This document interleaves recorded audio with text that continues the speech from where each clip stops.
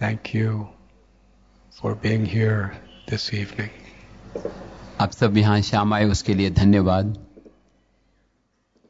In this great city of Belgaum, home of thousands of devotees of Sri Krishna. बेलगाम के इस शहर में करीब हजारों भक्त श्री कृष्ण के। Special gratitude to Vrindavan Prabhu, who first came to establish Sri Chaitanya Mahaprabhu and Srila Prabhupada's mission here in Belgaum. विशेष कृतज्ञता इस वृंदावन प्रभु के प्रति जो यहाँ पर सबसे पहले आए चैतन्य महाप्रभु और श्रील प्रभुपाद के मिशन को स्थापित करने के लिए।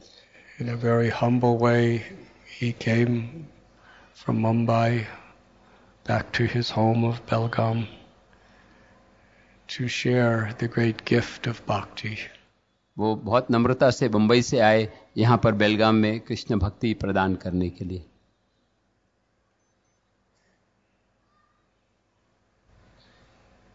And after taking this precious seed of devotional service and watering it for many years, a beautiful tree with so many flowers of wonderful devotees had come. इस बीज को पानी डालने के बाद वो सुंदर वृक्ष प्रकट हुआ जिसमें बहुत सारे सुंदर भक्त के रूप में फूल प्रकट हुए। And seeing the great potential of all of you and this place in Karnataka or Maharashtra,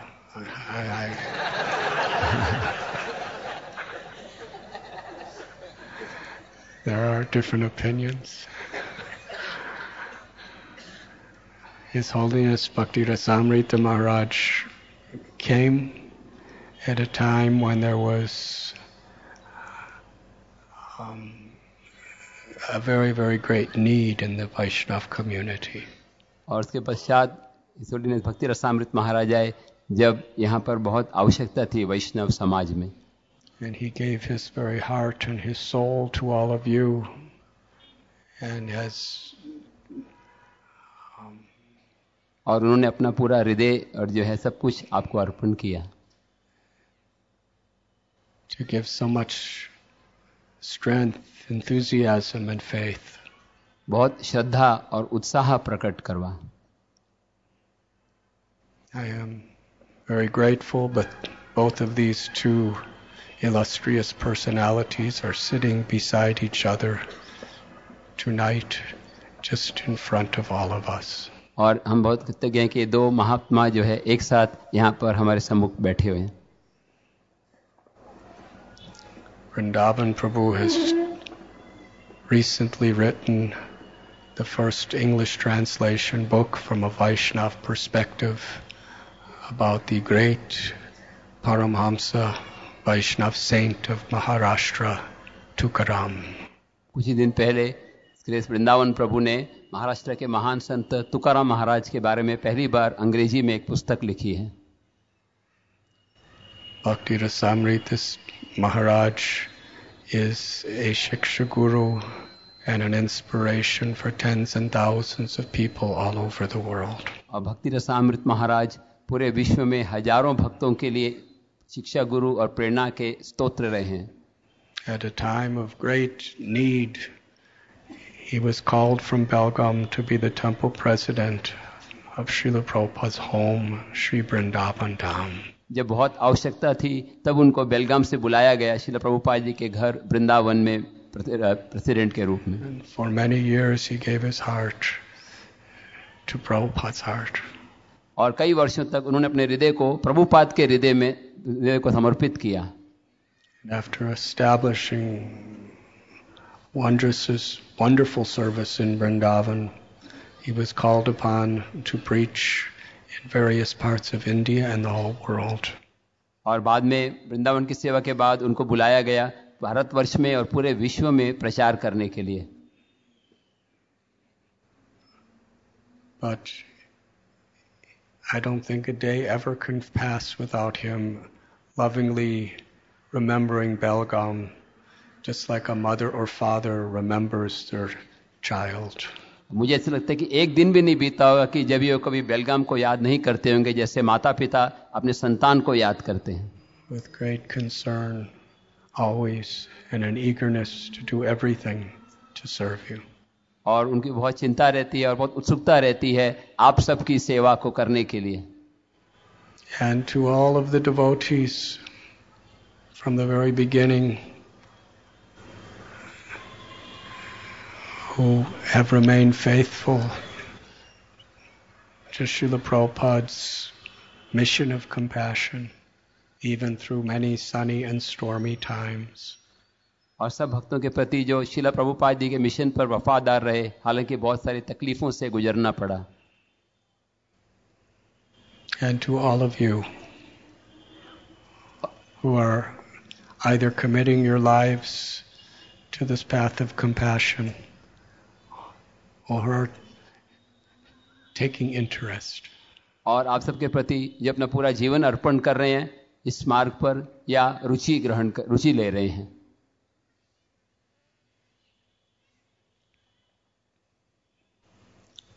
I was listening today to a recorded lecture of Srila Prabhupada. आज मैं श्रील प्रभुपाद जी के द्वारा दिया गया एक प्रवचन सुन रहा था.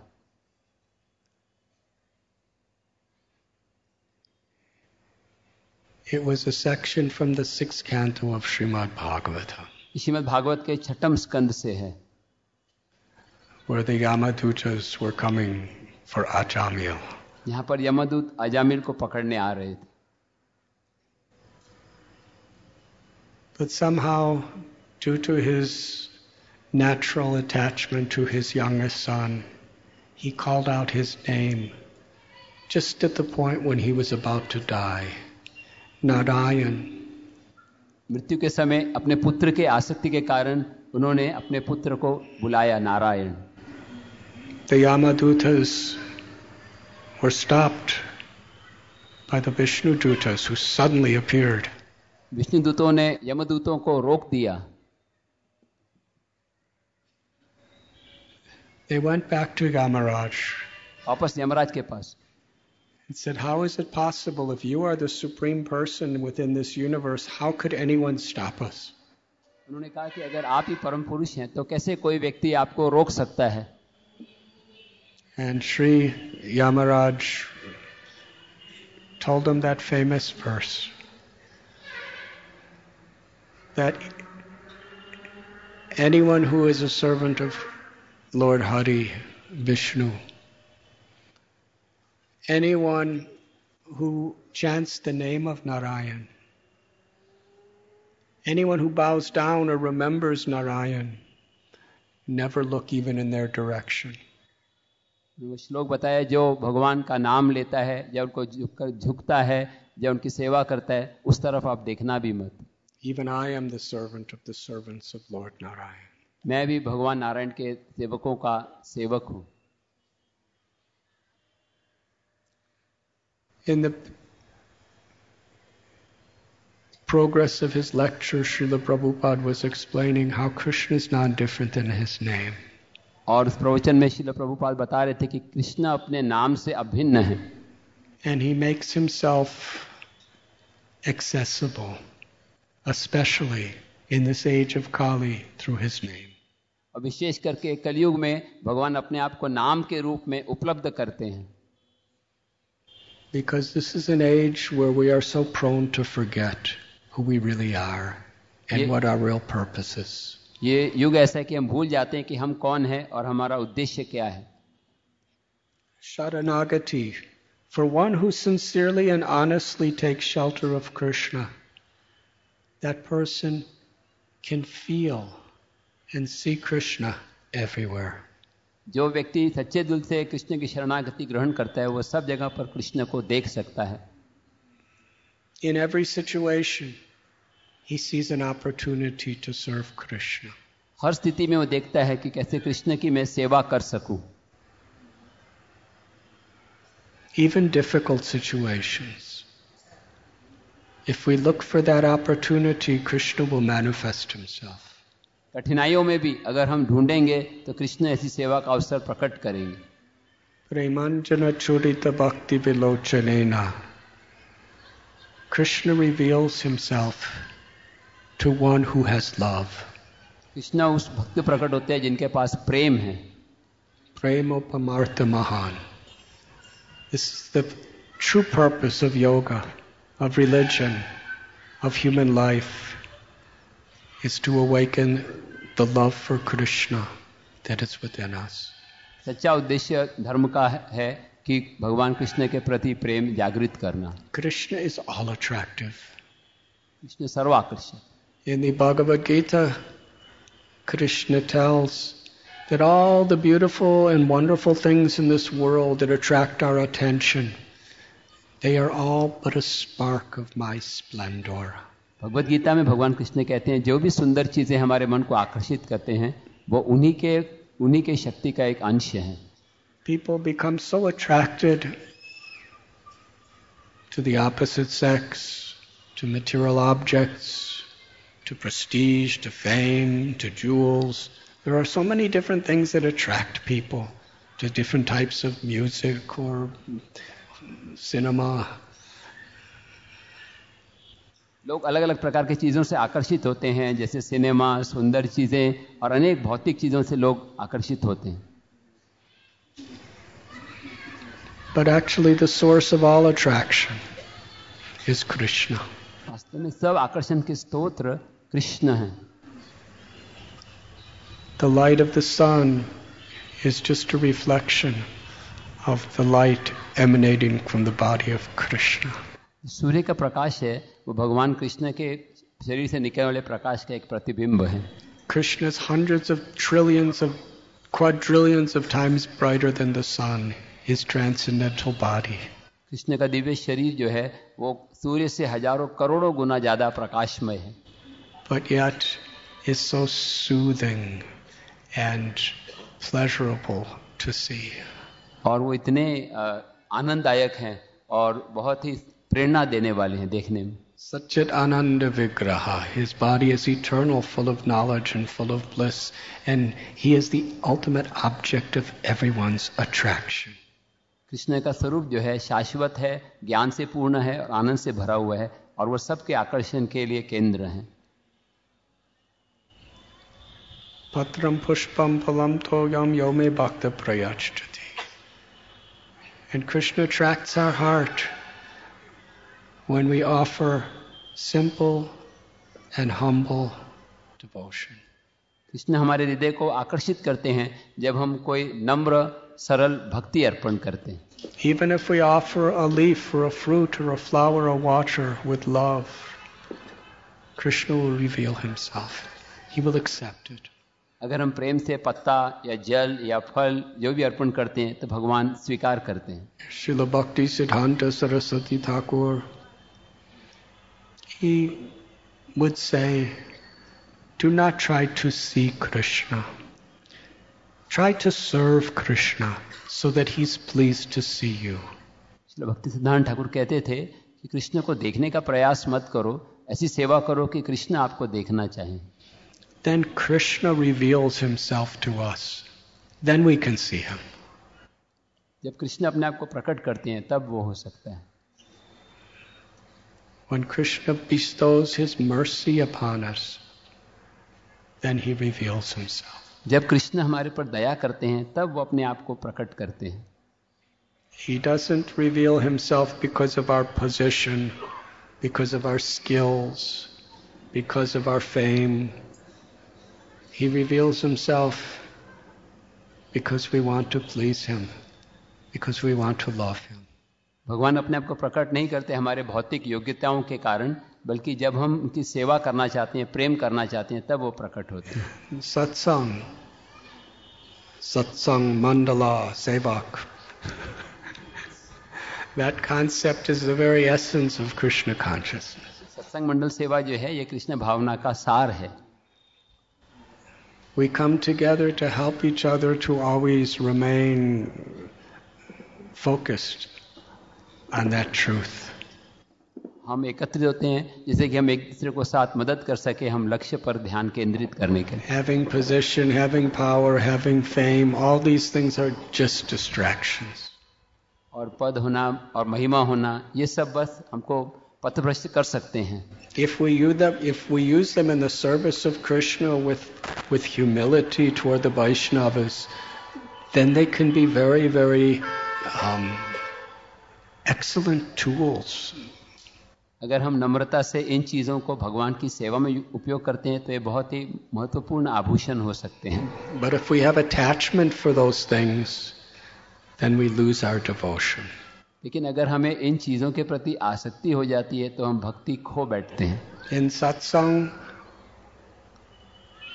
we speak about Krishna. सत्संग में हम कृष्ण के बारे में बोलते हैं. We speak about the path of true bhakti. And we help each other to overcome these materialistic attractions. हम भौतिक आसक्तियों से एक दूसरे को भौतिक आसक्ति से मुक्त होने के लिए हम मदद कर सकते हैं. Sarama eva hi kevalam. Everything is useless unless they please Krishna, unless they help us to develop a taste for hearing and chanting Krishna's names and glories with love. सब कुछ बेकार है अगर वो हमें भगवान कृष्ण के प्रति श्रवण और कीर्तन में रुचि जागृत नहीं करता.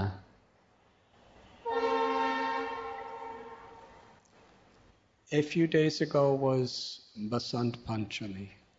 कुछ दिन पहले बसंत पंचमी का दिन था. It is the beginning of the spring season. कि वसंत ऋतु का आरंभ है.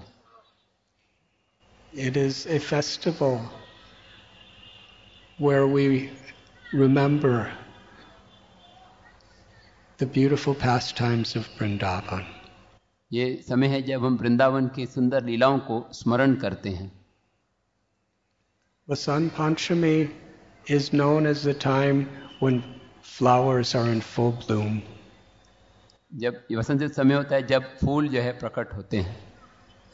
And the devotees take those flowers and offer them to Krishna. और भक्त उन फूलों को लेकर भगवान को अर्पण करते हैं. When devotees see a flower in full bloom, they're so happy because they think this is such a nice offering for Krishna. जब भक्त फूलों को देखते हैं तो बहुत प्रसन्न होते हैं क्योंकि वो सोचते हैं कि ये कृष्ण के लिए अर्पण करने योग्य. The color, the shape, the fragrance, so beautiful for Krishna. और उनका रंग और उनकी सुगंध वो बहुत सुंदर है क्योंकि वो कृष्ण के लिए. And Krishna is happier when the devotees with love offer him simple flowers than even the most exquisite and expensive jewels. और कृष्ण प्रसन्न होते हैं जब कोई भक्ति से सरल फूल भी अर्पण करता है बजाय इसके कि बहुत सारे आभूषण अर्पण करने के. Because Vrindavan is a village. Vrindavan एक गांव है. Sudarshan Prabhu and his associates have created this very extraordinary little village behind us tonight. Sudarshan प्रभु और दूसरे भक्तों ने मिलकर बहुत सुंदर ग्राम यहाँ पर बनाया है. There's villagers making ropes and making clay pots and weaving cloth with cotton. और यहाँ पर ये रस्सी बना रहे हैं और मटके बना रहे हैं, बहुत सारी ग्राम की चीजें. And there's oxen and there's pigeons. और बैल हैं, कबूतर हैं. So we are all in a very nice village. सुंदर ग्राम में है. The opulence of a village is in simple things. और ये सरल चीजें हैं ग्राम की. Vrindavan is the highest abode of the spiritual world. It's so simple. Vrindavan सबसे ऊंचा स्थान है आध्यात्मिक जगत में. Every grain of dust of Vrindavan is more precious than all the jewels of the heavenly worlds. Vrindavan का हर धूल का कण जो है स्वर्ग लोकों के सब मणियों से भी ज्यादा मूल्यवान है. The reason? Because that dust is Chintamani. उसका कारण ये है The jewels of the heavenly world can make us look very beautiful. But the dust of Vrindavan can awaken our ecstatic love for Krishna and fulfill all our soul's desires.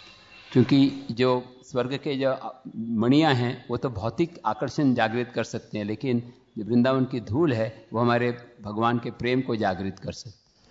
You can offer the ornaments and jewels of heavens to Krishna, and that's very nice. But by coming in contact with the dust of Vrindavan, whatever we offer is with ecstatic love, which is most nice. Vrindavan के अगर हम वृंदावन की धूल जो है वो भगवान के आकर्षण को जागृत करती है, और अगर हम भौतिक स्वर्ग की चीजें भी भगवान को अर्पण करते हैं तो वो भी अच्छा है. The flowers of spring, when they're blooming and they're spreading their fragrance, they're only doing it for the satisfaction of Shri Radharani and Krishna. संत के फूल भी जो है जो प्रकट हो रहे हैं वो श्रीमती राधा रानी की प्रसन्नता के लिए हैं. At the time of Vasant Panchami, Shri Radha Govinda Dev performed their Ras Leela at Govardhan. वसंत के समय राधा गोविंद जो है गोवर्धन में अपनी लीला प्रकट करते हैं. There is the Rasa Stali, Chandra Sarovar, Shri Radha Kund, Shama Kund, all of these beautiful pastime places and more. ये सब लीला की स्थली हैं, चंद्र सरोवर, राधा कुंड, श्याम कुंड. This is the beauty of spring in Vrindavan. ये वसंत की सुंदरता है वृंदावन में.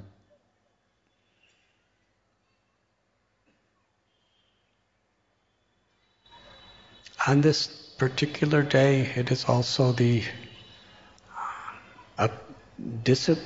appearance day of Sri Radhanath Das Goswami. ये जो दिन है वसंत पंचमी का, वो दिन है जब रघुनाथ दास गोस्वामी प्रकट हुए. He resided in the last years of his life in this world on the banks of Shama Kund and Radha Kund at Govardhan. अपने जीवन के आखिरी वर्षों में वो गोवर्धन के तट पर राधा कुंड और श्याम कुंड के पास रहे. He is our Prayojana Acharya. वे हमारे प्रयोजन आचार्य हैं.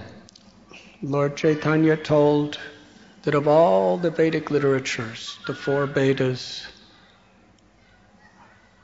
108 Upanishads, the Itihastas, Mahabharat, the Ramayana, the Samhitas, all of these scriptures, the sutras, Vedanta sutras, ultimately they all give 3 principal teachings: Sambandha, Abhideya and Prayojana. भगवान श्री चैतन्य महाप्रभु ने बताया कि सारे शास्त्र, सारे वेद, सारे उपनिषद अंततः 3 चीजों का वर्णन करते हैं, और वो है संबंध, अभिधेय और प्रयोजन. Sambandha is to understand what is our relationship as eternal souls with Krishna. संबंध का अर्थ है कि जानना कि क्या हमारा भगवान के साथ संबंध है. And in the presence of that relationship with Krishna, what is our relationship with our body and our mind and with other people and with Mother Nature? और उसी दृष्टि से हमारा क्या संबंध है शरीर, मन और प्रकृति के साथ में. Jivera Swarupoy Krishna Nityadas. This is Sambandha. We are all eternally loving servants of Krishna. We have simply forgotten.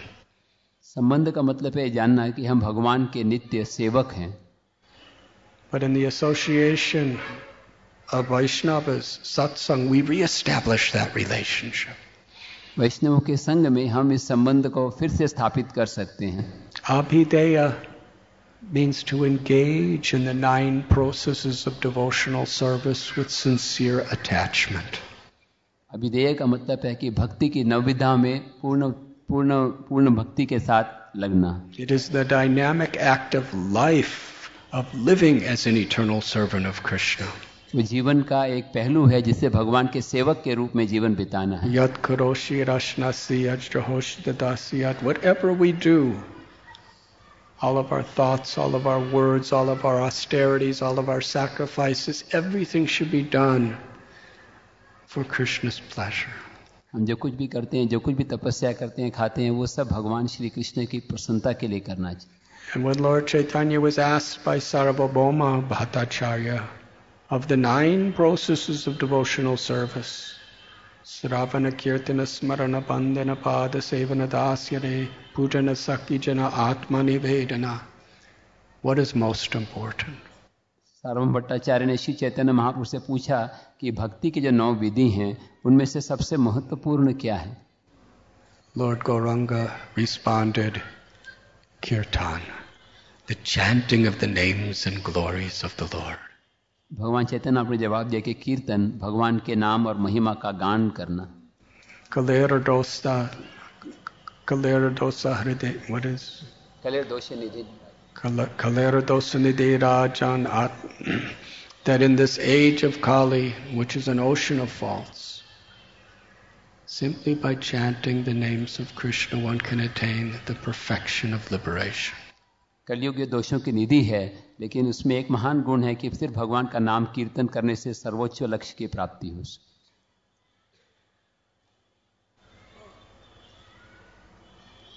And through hearing and chanting with deep attachment, eventually we attain bhava, love for Krishna. And through continuing our devotional service, the flower of our bhakti blossoms into prem, the ultimate perfection. और श्रवण और कीर्तन के मार्ग को अपना के धीरे धीरे हमारा जो भक्ति का जो फूल है वो प्रेम के रूप में प्रकट होता है. Where we realize our eternal relationship with Krishna in the spiritual world, and we act with that love, even in this world. जब हम समझ जाते हैं भगवान श्री कृष्ण के साथ अपने संबंध को और उस संबंध में प्रेम से व्यवहार करने लगते हैं. And that pure love in the mood of the gopis is prayojana. और ये शुद्ध प्रेम जो है ये गोपियों के भाव में ही है प्रेम. Radhanath Das Goswami is the acharya that is exemplifying the highest level of love in prayojana. Raghunath दास गोस्वामी एक आचार्य हैं जो इस सबसे प्रेम की सबसे ऊंची अवस्था प्रयोजन का प्रतिनिधित्व कर रहे हैं. But where did it begin in his life in this world? और उनके जीवन में इसकी शुरुआत कहाँ से हुई? He was a very wealthy child. वो बहुत ही अमीर परिवार से थे. He was the only heir of his father and uncle's fortune. वो अपने पिता और चाचा के संपत्ति के एकमात्र अधिकारी थे.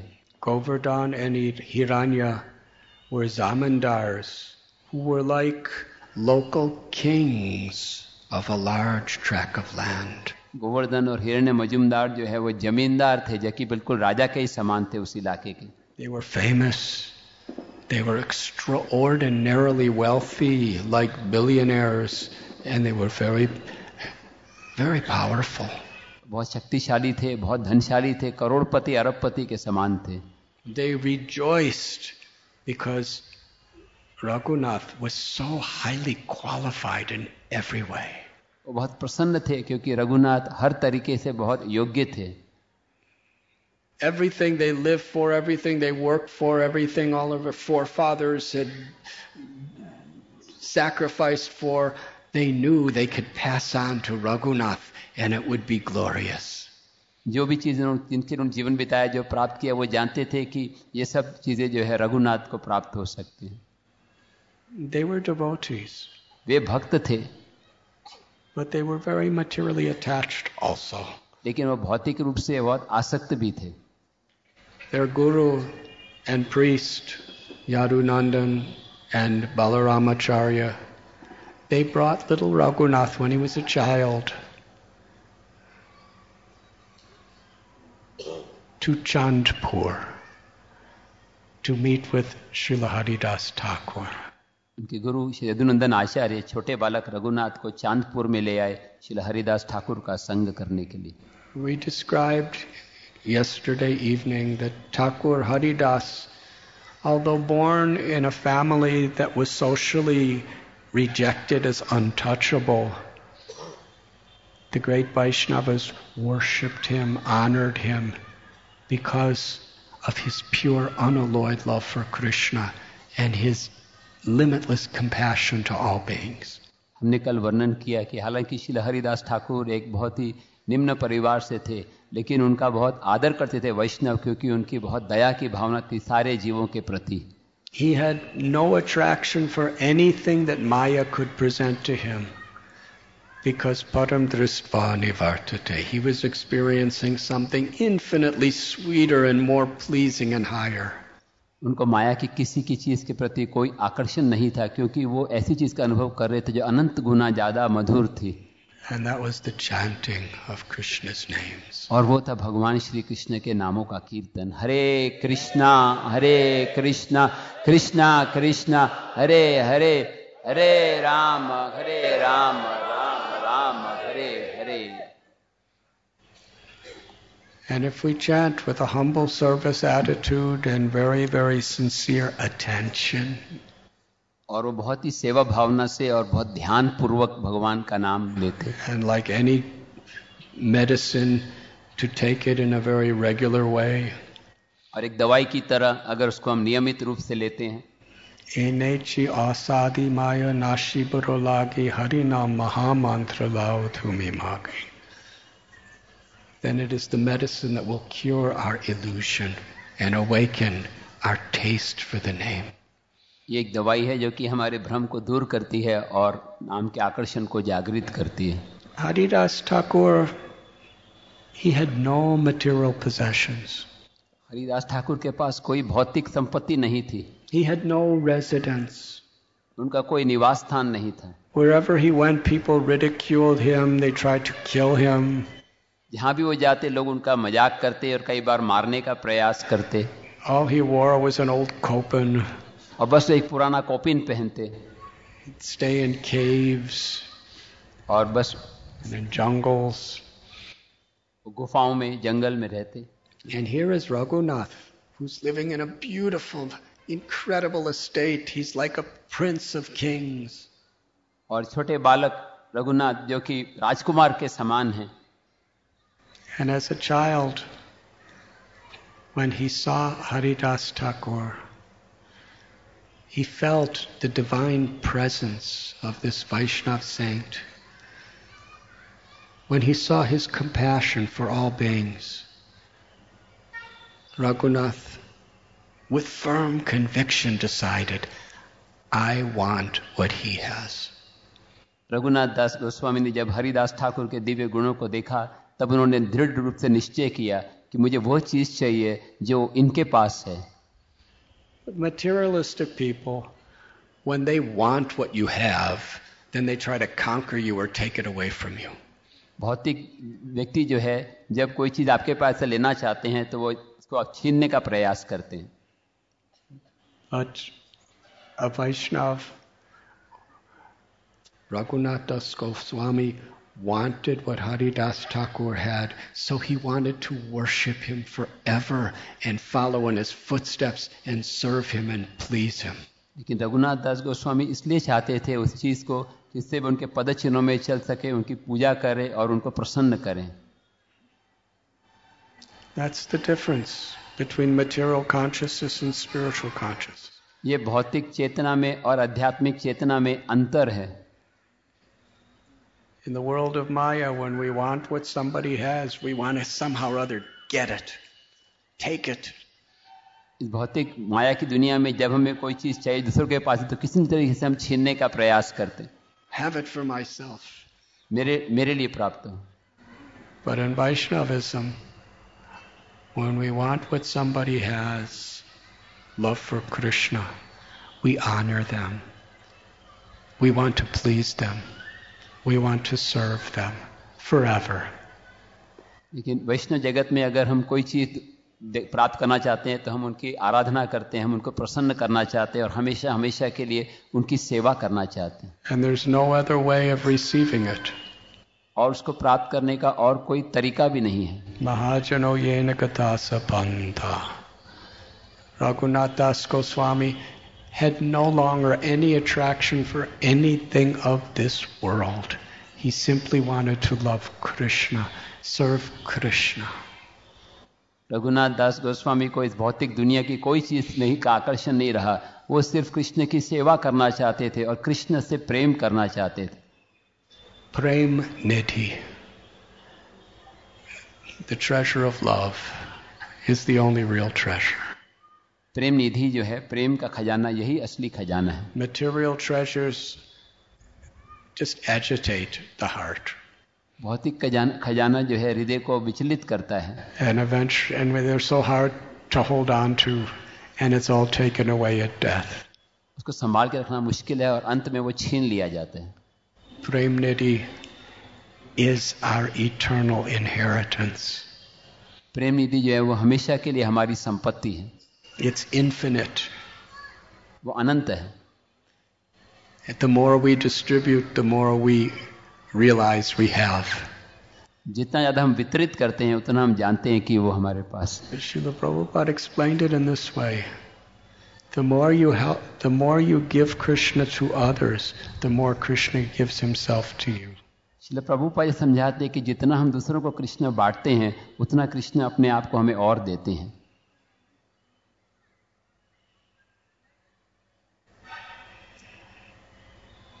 If you have 1,000 rupees and you give 1,000 rupees, you have nothing left.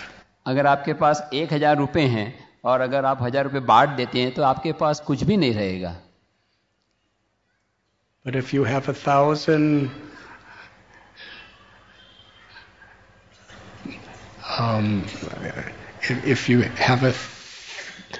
if you have the realization of Krishna 1,000 times and you give that 1,000 to others, then you get 100,000. लेकिन अगर 1,000 गुना आपके कृष्ण का साक्षात्कार है और आप दूसरों को बांटते हैं तो आपको 100,000 की प्राप्ति हो जाती है। In giving we receive. और बहुत ज्यादा। And we don't give to receive. We give so that others will receive. And when we have that consciousness, Krishna gives himself more and more and more. और हम इसलिए नहीं देते कि हमें कुछ मिले बदले में, लेकिन जब हमारी चेतना होती है तब कृष्ण अपने आप को हमें और ज्यादा प्रदान करते हैं। So Radhanath Das Goswami, he was living in a beautiful home with so many servants and maidservants, and he had a young, beautiful, faithful wife, and he had so many people around him who were honoring him and respecting him, and all he wanted is what Haridas Thakur had, love for Krishna. Raghunath दास गोस्वामी का सब कुछ था, सुंदर घर था, नौकर थे, पत्नी थी, लेकिन वो वही चाहते थे जो हरिदास ठाकुर के पास है, भगवान श्री कृष्ण के प्रति प्रेम। If you imitate him, you will die. But to understand the principle and follow in his footsteps is the path of perfection. ऐसे भक्तों के पदचिन्हों में चलना यही पूर्णता का मार्ग है। So eventually Raghunath left his home, and for 16 years he was the servant of Lord Chaitanya in Sri Puri Dham. अंततः उन्होंने घर त्याग दिया और 16 वर्ष के लिए वो जगन्नाथपुरी में श्री चैतन्य महाप्रभु के सेवक के रूप में निवास करते थे। Swarup Damodar Goswami was the personal secretary of Lord Chaitanya, and Raghunath Das Goswami was his assistant. Shri स्वरूप दामोदर गोस्वामी श्री चैतन्य महाप्रभु के निजी सचिव थे और रघुनाथ दास गोस्वामी उनके सेवक थे। He was so humble, even though he was in the presence of Lord Chaitanya almost constantly. He always felt himself unfit to speak to him.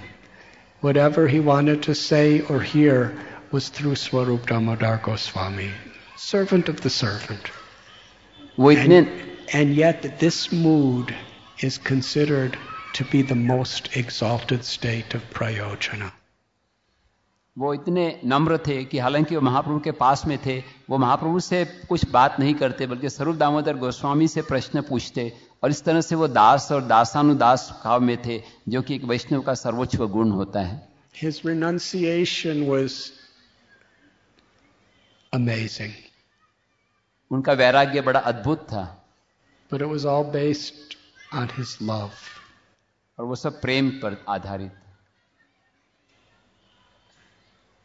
And after some years, Lord Chaitanya gave Radhanath Das Goswami his own personal Shalagram Shila, that he would cry in ecstasy and with tears moistening that Shila as he held it to his eyes and his heart. और कुछ समय के बाद श्री चैतन्य महाप्रभु ने अपने स्वयं की शीला जो उनके आंखों के प्रेम के अश्रु से मिश्रित थी, वो उन्होंने रघुनाथ दास गोस्वामी को प्रदान की।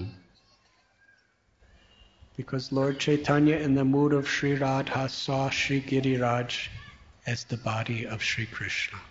क्योंकि भगवान श्री चैतन्य महाप्रभु राधा रानी के भाव में गिरिराज जी को भगवान के देह से अभिन्न मानते थे।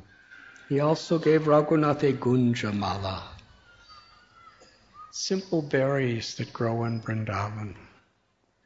और उन्हें रघुनाथ दास गोस्वामी के गुंजमाला भी प्रदान किए जो कि वृंदावन में उगते थे। Those berries anyone could collect.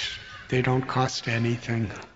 और ये जो फल हैं बड़े आसानी से कोई व्यक्ति एकत्र कर सकता है, उसकी कोई कीमत नहीं है। For Raghunath, the most precious jewels and rubies and emeralds and diamonds could not compare, because he felt that in giving me this Gunjamala, Lord Chaitanya has given me the shelter of Srimati Radharani. Raghunath दास के लिए हजारों आभूषण भी उतने महत्वपूर्ण नहीं थे जितने गुंजमाला, क्योंकि उनको लग रहा था कि गुंजमाला देकर भगवान ने मुझे राधा रानी की शरणागति प्रदान की है। Eventually he went to Radha Kund, Shama Kund and Govardhan. अंततः वो राधा कुंड, श्याम कुंड और गोवर्धन की ओर प्रस्थान किए। At the time it was just a simple hole in the ground with some water in it. और वो वहां पर बहुत सरल रूप से निवास करते। But he saw the spiritual world. लेकिन वो आध्यात्मिक दुनिया को देखते।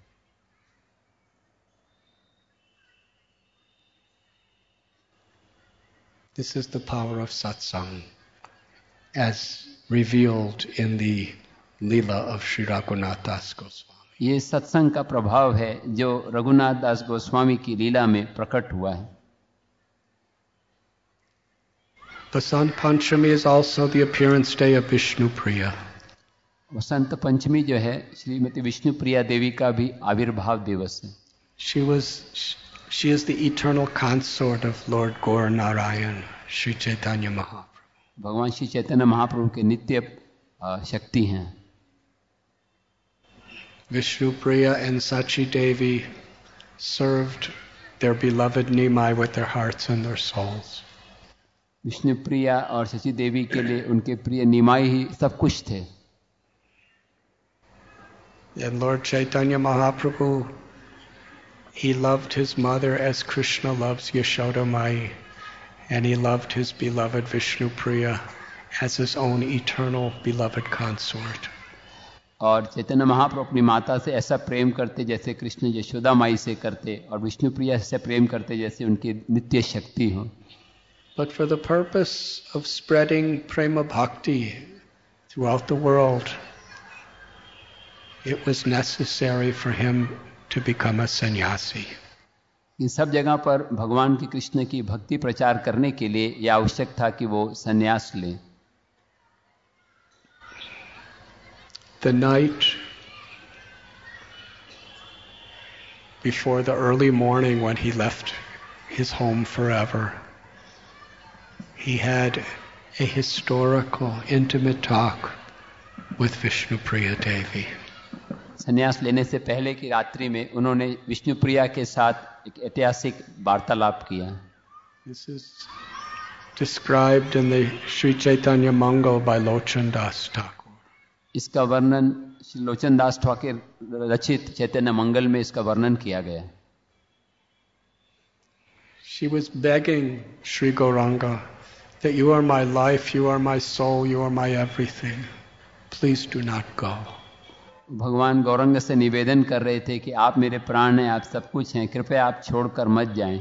Your widowed mother, how will she survive in your absence? आपकी विधवा माता आपके अनुपस्थिति में कैसे जीवित रहेंगी? And I've given my heart, my soul, my everything to you. I will not survive.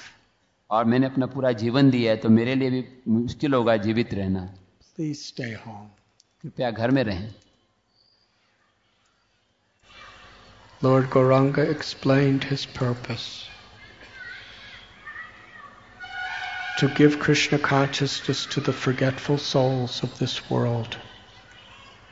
He loved us so much. He was willing to leave his own mother and wife, the goddess of fortune and the supreme mother of the universe. He was to leave them all, to give all of us, even the most fallen souls, love for Krishna. हम सब जो पतित जीवों हैं उनको भी कृष्ण भक्ति प्रदान करने के लिए श्री चैतन्य महाप्रभु अपनी माता और अपनी पत्नी को त्यागने के लिए तैयार हो गए। When Vishnupriya saw his compassion, her words with tears pouring from her eyes and from her heart, जब विष्णु प्रिया ने उनके दया के भाव को देखा तब उनके शब्द आंखों में अश्रु प्रवाहित करते हुए बोले, My beloved Lord, whatever pleases you is what will please me. Do what you must do. मेरे प्रिय स्वामी, जो चीज आपको प्रसन्न करती है वही मुझे प्रसन्न करती है, आप वही करिए। Such surrender. ये समर्पण है। We worship Vishnupriya on this day of Vasant Panchami because it is her surrender which is an integral part of the mercy that flooded our lives. हम विष्णु प्रिया की आराधना करते हैं क्योंकि उनका जो शरणागति है वो हमारे जीवन का एक भाग है। That very simple phrase encapsulates sharanagati. My Lord, whatever pleases you is what will please me. Do what you must do. I am with you always. और ये जो वाक्य है कि मैं जो आपको प्रसन्नता करती है वही मुझे प्रसन्न करता है, यही शरणागति का एक लक्षण है। Lord Chaitanya told her that I am with you always. Chaitanya Mahaprabhu बताए कि मैं हमेशा आपके साथ में हूँ। And later she was given a deity of Lord Gauranga, which is still being worshipped in Navadvip. और बाद में उनको श्री चैतन्य महाप्रभु का एक अर्च विग्रह दिया गया जो अभी भी नवद्वीप में उसकी पूजा की जा रही है। Until her very old age, she worshipped that deity. और अपनी वृद्धावस्था तक वो उस विग्रह की आराधना करते रहे। She would chant the Maha Mantra, and after every mantra she would take one grain of rice and place it in a pot. महामंत्र का जप करते और हर एक मंत्र के बाद वो एक दाना चावल का लेकर दूसरी तरफ रखते।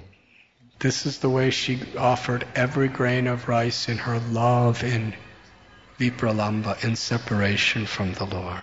इस तरह से वो हर एक दाने को विप्रलंब सेवा में भगवान को अर्पण करते थे। Such a standard of cooking. Every grain she would weep in ecstasy and offer her entire heart as she chanted Hare Krishna, Hare Krishna, Krishna Krishna, Hare Hare, Hare Ram, Ram Ram, Hare Hare. And put that grain in a pot. And then another grain. She would, love and separation, be crying Hare Krishna, Hare Krishna, Krishna Krishna, Hare Hare, Hare Ram, Ram Ram, Hare Hare. With great attention, with her mind fixed on the sound of the holy name with love. And at the end of the day, she put some water in the pot and cook the rice. बहुत ध्यान पूर्वक हर एक मंत्र पर जप करते हुए वो बड़े प्रेम से भगवान को अर्पण करते हुए वो चावल का दाना रखते और दिन के अंत में वो जो चावल होते वो भगवान को अर्पण। And then with pure love she would offer that rice to her Thakurji, to her deity of Lord Gauranga. और बड़े प्रेम के साथ वो अपने ठाकुर जी भगवान गौरंग महाप्रभु को वो चावल अर्पण करते। And how she would offer it to him in his very, very divine presence.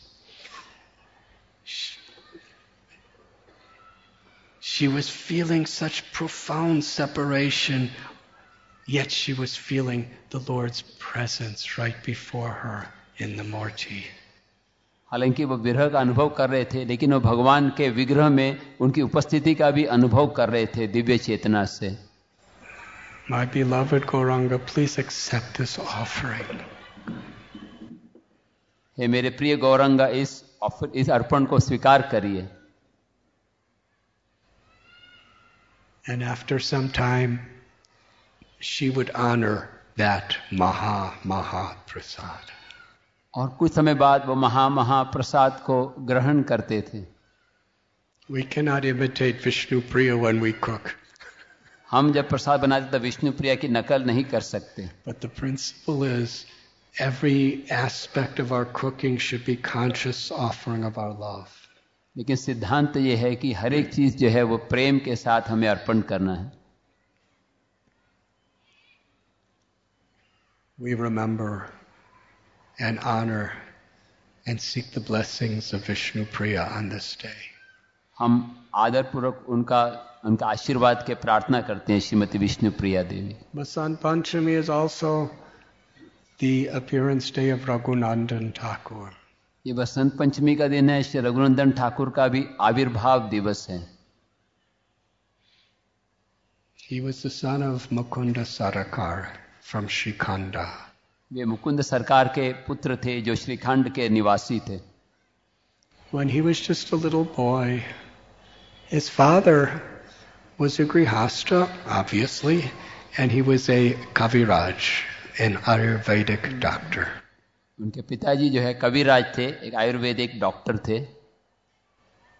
He was a grihastha who had a home, who had a wife, who had a family, and he was such an expert doctor. He was so devoted to his profession that even the kings and the emperors would call upon him for medical treatments.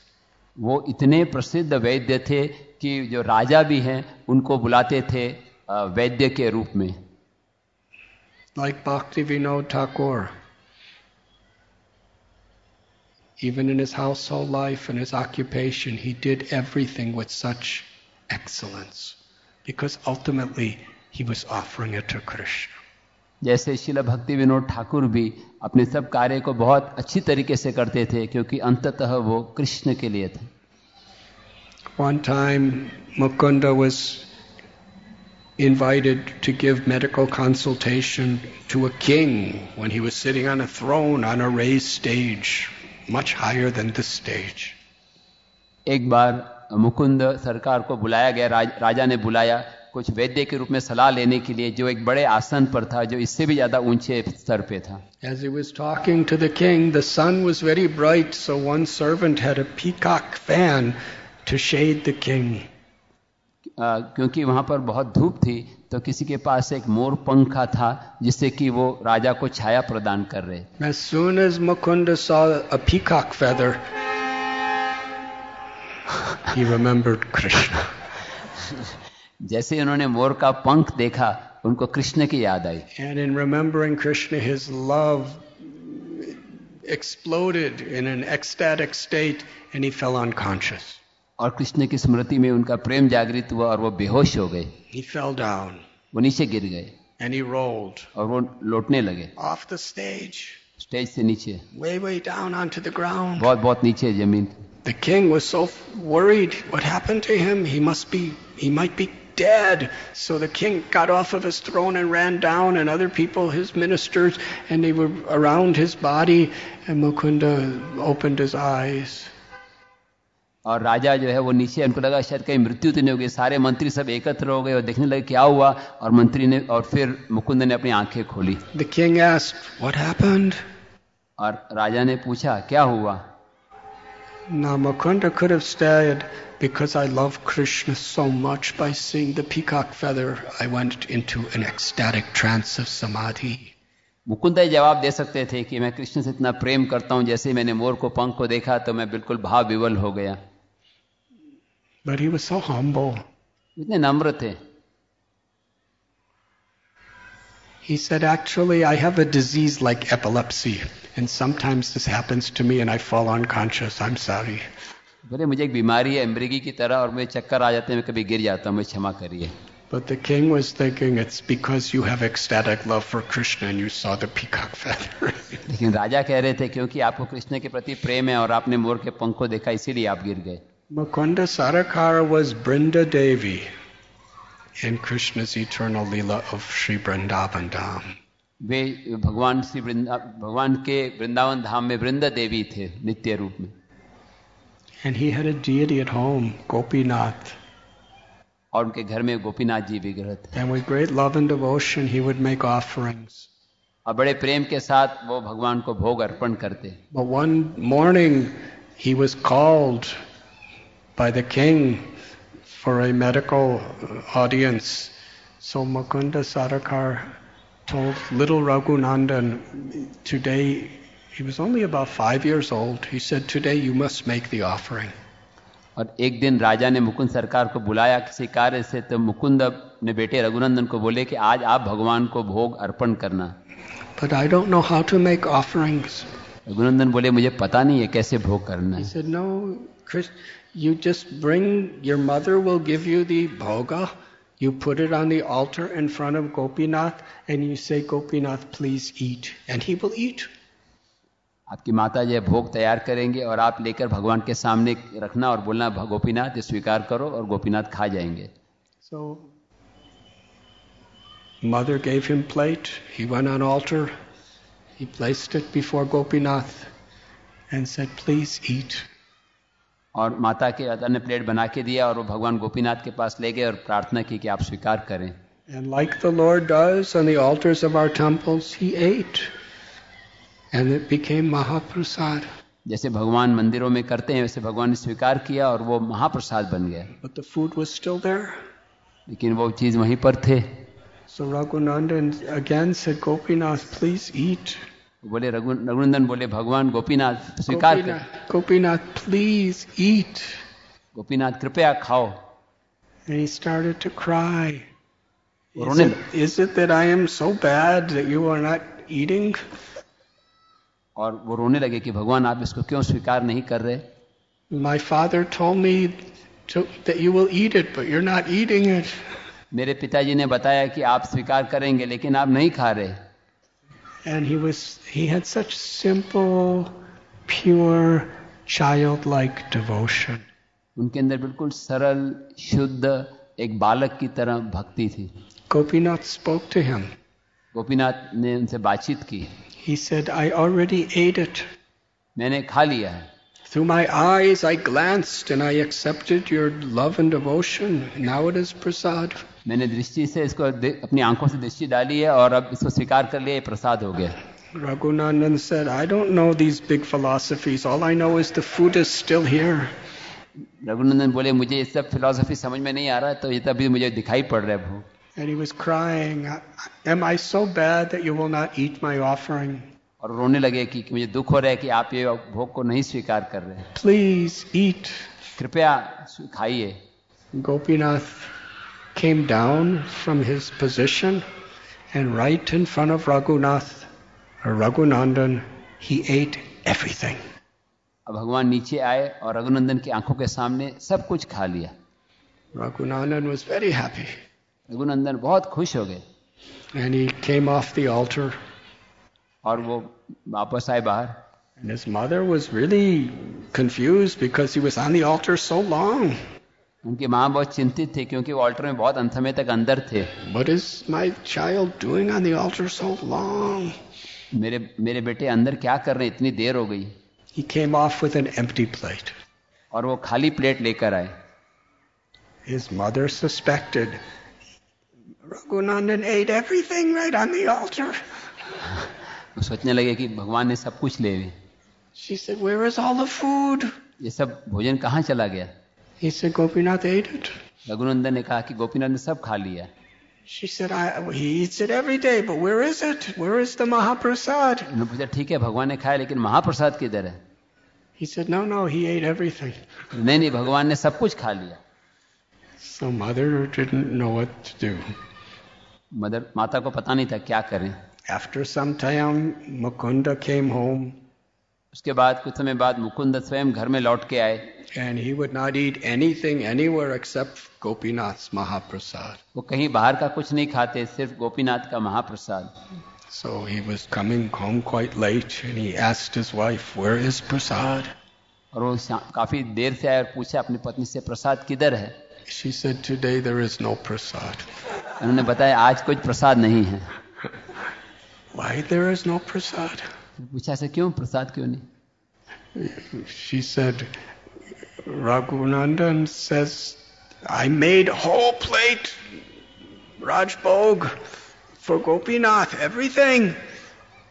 And Raghunandan took it on the altar and he came out after a long, long time with empty plate.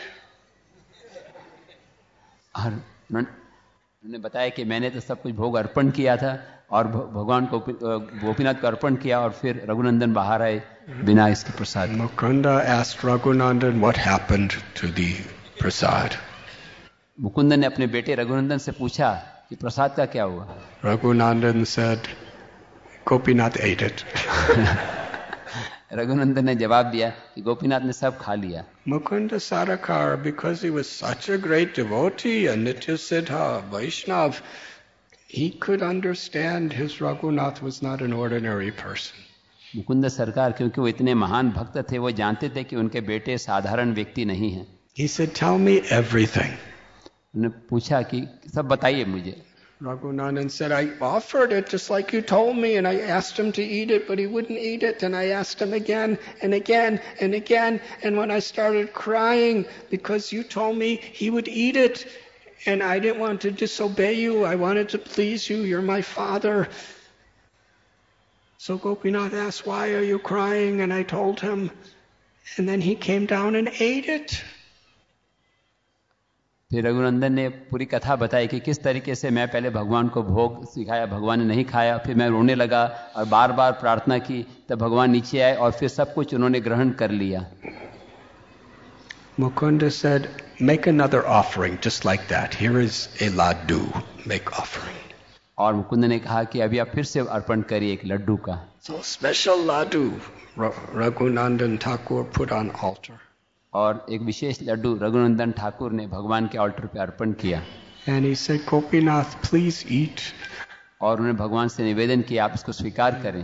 Mukunda Sarakar was secretly hiding in a secluded place and watching from a distance. और उनके पिताजी मुकुंद जी छिप कर देख रहे थे कि क्या हो रहा है। And Raghunandan cried, "Please eat." और रघुनंदन ने फिर से रो के प्रार्थना की, कृपया स्वीकार करें। Gopinath put down his flute was down, and he reached his lotus-like hand and picked up the laddu and took a bite. और गोपीनाथ नीचे आए और उन्होंने वो लड्डू का लिया और कुछ भाग खाया। When Mukunda saw the deity moving around and eating physically, he was shocked, and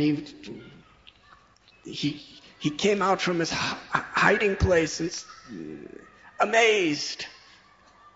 और जब मुकुंद ने देखा तो कि भगवान स्वयं यहाँ पे भ्रमण कर रहे हैं, और ये इतना उनको आश्चर्य हुआ कि वो बिल्कुल वहां पे सामने आए। As soon as Gopinath saw someone else was there, he put the laddu down. जैसे गोपीनाथ देखा कि कोई और आ रहा है तो लड्डू वापस रख दिया। If you go to Sri Khanda, that laddu is still there with a bite in it. 450, over 500 years ago this happened. और अभी आप जाएंगे श्रीखंड में तो उस स्थान पर अभी भी वो लड्डू का भाग वहां पर पड़ा है, हालांकि करीब 500 साल हो गए। And later, Raghunandan Thakur became the pujari for Gopinath. और बाद में रघुनंदन ठाकुर भगवान गोपीनाथ के लिए पुजारी बन गए। And he loved to offer Gopinath kadamba flowers. और वो भगवान गोपीनाथ को कदम्ब के फूल अर्पण करते। Because of all flowers, the kadamba is the favorite of Krishna. क्योंकि सारे फूलों में जो है कदम्ब जो है भगवान को सबसे ज्यादा प्रिय है। Because the color of the kadamba flower resembles the color of the complexion of Srimati Radharani. It is golden. क्योंकि कदम्ब वृक्ष के जो फूल हैं वो सुनहरे हैं, जो कि श्रीमती राधा रानी का वर्ण है। And intoxicatingly fragrant. और उसका जो सुगंध है वो बहुत ही दिव्य नशीले हैं। So outside of the temple of Gopinath there was one tree, and just to please Raghunandan, 365 days a year, every single day there were 2 kadamba flowers that were fully blossomed right at the time of the offering. और रघुनंदन की प्रसन्नता के लिए उस मंदिर के बाहर एक कदम्ब वृक्ष है, जहाँ पर हर रोज जो है 2 फूल जो है प्रकट होते भगवान गोपीनाथ को अर्पण करने के लिए। Raghunandan, in the greatest ecstasy of love, would offer those 2 flowers to Gopinath. और रघुनंदन बिल्कुल भाव विवल होकर ये 2 फूल जो हैं भगवान गोपीनाथ जी को अर्पण करते। Now, for those of you who know kadamba flowers, they only grow in the late spring and in the early summer. आप में से जो लोग जानते हैं कि ये जो कदम्ब के वृक्ष हैं वो वसंत के अंत में प्रकट होते हैं, No other time. और किसी समय में वो नहीं प्रकट होते। But these flowers were fully blossomed every day of the year. लेकिन ये जो फूल हैं विशेष वो साल के हर एक दिन में प्रकट होते। And what was even more special? और उसकी क्या विशेषता क्या होती? The tree was not even a kadamba tree. और वो पेड़ जो है वो कदम्ब का पेड़ नहीं था। That is the beautiful reciprocation between Gopinath and Raghunandan. ये गोपीनाथ में और रघुनंदन में प्रेम का आदान प्रदान है। Raghunandan's only pleasure was giving something wonderful to Krishna. Raghunandan को एक ही खुशी थी कि भगवान को सबसे अच्छी चीज अर्पण किए जाए। Krishna's favorite thing. कृष्ण के जो बहुत ही प्रिय चीज है। And Krishna's greatest happiness was giving Raghunandan happiness. And Raghunandan's happiness was only giving Gopinath happiness. And Gopinath's happiness was only giving Raghunandan's happiness. And Raghunandan's happiness was only giving Gopinath happiness. महाराज बता रहे हैं कि Gopinath, His name is Krishnananda. महाराज बता रहे हैं कि गोपीनाथ जी को खुशी होती कि रघुनंदन को प्रसन्नता में, रघुनंदन को प्रसन्नता होती गोपीनाथ को प्रसन्न करने में, और गोपीनाथ को प्रसन्नता होती रघुनंदन को। इस तरह से वन मोर टाइम।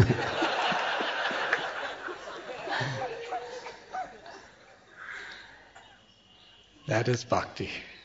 यही भक्ति है। Patram pushpam balam toyam. Krishna is conquered by even the offering of a flower. भगवान एक फूल अर्पण करने से भी जीत लिए जाते हैं। And a devotee is offered by the love of Krishna, and Krishna is conquered by the love of devotee, and devotee is conquered by the love of Krishna, and Krishna is conquered by the love of devotee. And bhakti is the great joy of being conquered by the love of the Lord. Krishna जो है भक्तों को प्रेम से जीत जाते, और भक्त जो है कृष्ण के प्रेम से जीत जाते, और भक्ति का मतलब है कि उस विजय में ही प्रसन्नता रहना। And later, when Raghunandan grew up, older, he was, every year in the Ratha Yatra in Puri, he would come with the residents of Shrikanda. And Lord Chaitanya personally selected him to be lead dancer in one of the 7 parties. और बाद में जब रथ यात्रा के समय रघुनंदन हर वर्ष आते, और श्री चैतन्य महाप्रभु उनको एक ग्रुप में जो मुख्य नृत्यकार, जो नृत्य सिखाने वाले भक्तों में रखते। So these are just a few of the beautiful pastimes that have recently been honored in our Vaishnav calendar. ये तो कुछ लीलाएं हैं जो कि वैष्णवों में आदर किए गए हैं. And I'll end with one little incident that took place in Puri. मैं एक छोटी सी घटना से अंत करूंगा. Lord Chaitanya was giving instructions to his associates just before they were leaving to go back to their homes. जब सब भक्त वापस अपने घरों में जा रहे होते तो श्री चैतन्य महाप्रभु उनको शिक्षाएं प्रदान कर रहे थे. And to the people of Srikhanda, he gave 3 special instructions, which Srila Prabhupada explains is the culture of Krishna consciousness. और श्रीखंड के वासियों को उन्होंने 3 आज्ञाएं दी जो श्रीला प्रभुपाद जी बताते हैं कि कृष्ण भावना का संस्कृति है. To Mukunda, he said, you should earn spiritual and material wealth. Mukund को उन्होंने आज्ञा दी कि आप आध्यात्मिक और भौतिक संपत्ति कमाओ. To Raghunandan, he said, you should worship the deity Raghunandan से कहा कि आप अर्च विग्रह की सेवा करो, of Lord Shri Krishna. Krishna की आराधना. And to Raghunandan's uncle, the younger brother of Mukunda, Narahari Sarakar, he said, you should be with the devotees and spread this movement. और उनके चाचा नरहरि सरकार को बताया कि आप भक्तों के साथ रहो और इस आंदोलन का प्रचार करो. So there are essentially 3 kinds of devotees. Mukunda was the grihasta. He was a congregational devotee who achieved the highest perfection by performing, as we described, his profession with excellence. But his sadhana, his worship, he saw everything as the service of Krishna. जिससे पहला उदाहरण मुकुंद का बताया गया कि जो वे गृहस्थ थे और वो अपना जो व्यवसाय है वो इतने अच्छे तरीके से करते थे और वो उसको भगवान श्री कृष्ण की सेवा के स्वरूप में अर्पण करते थे. To earn spiritual and material wealth. भौतिक और आध्यात्मिक संपत्ति को कमाना. In a mood of devotion. भक्ति की भावना से. And Raghunandan was pujari. और रघुनंदन पुजारी थे. He spent most of his day doing seva for Shri Krishna on the altar. वो अपना ज्यादा समय बिताते भगवान श्री कृष्ण की सेवा में अर्पण करते हुए. And for Narahari,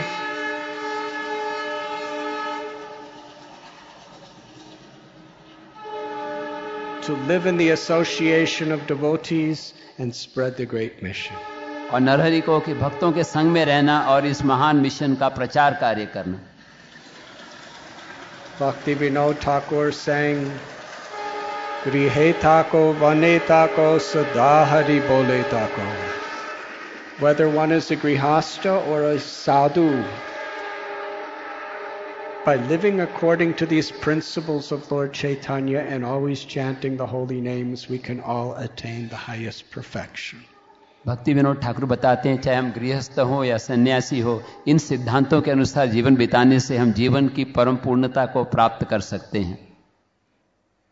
If we see the beautiful dancing of Ratha Yatra, the lead dancers in one group, Swarup Damodar Goswami, who is a sannyasi, he was singing.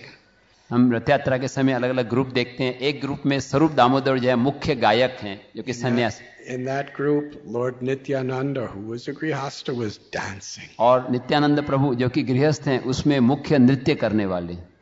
In another group, Srivas Thakur, whose wife is Malini, a great grihasta, was singing. और दूसरे group में श्रीवास ठाकुर जिनके पत्नी का नाम मालिनी है वो गाते थे. And Haridas Thakur, the great renunciate, was dancing. और हरिदास ठाकुर जो महान सन्यासी हैं वो नृत्य कर रहे हैं. In this way, everyone was one in heart together, honoring, respecting each other according to their particular varna and ashram, and everyone together in loving spirit of servitude would chant the holy names in Harinam Sankirtan. Hare Krishna, Krishna Krishna, Hare Hare, Hare Ram, Ram Ram, Hare Hare. Thank you very much. धन्यवाद.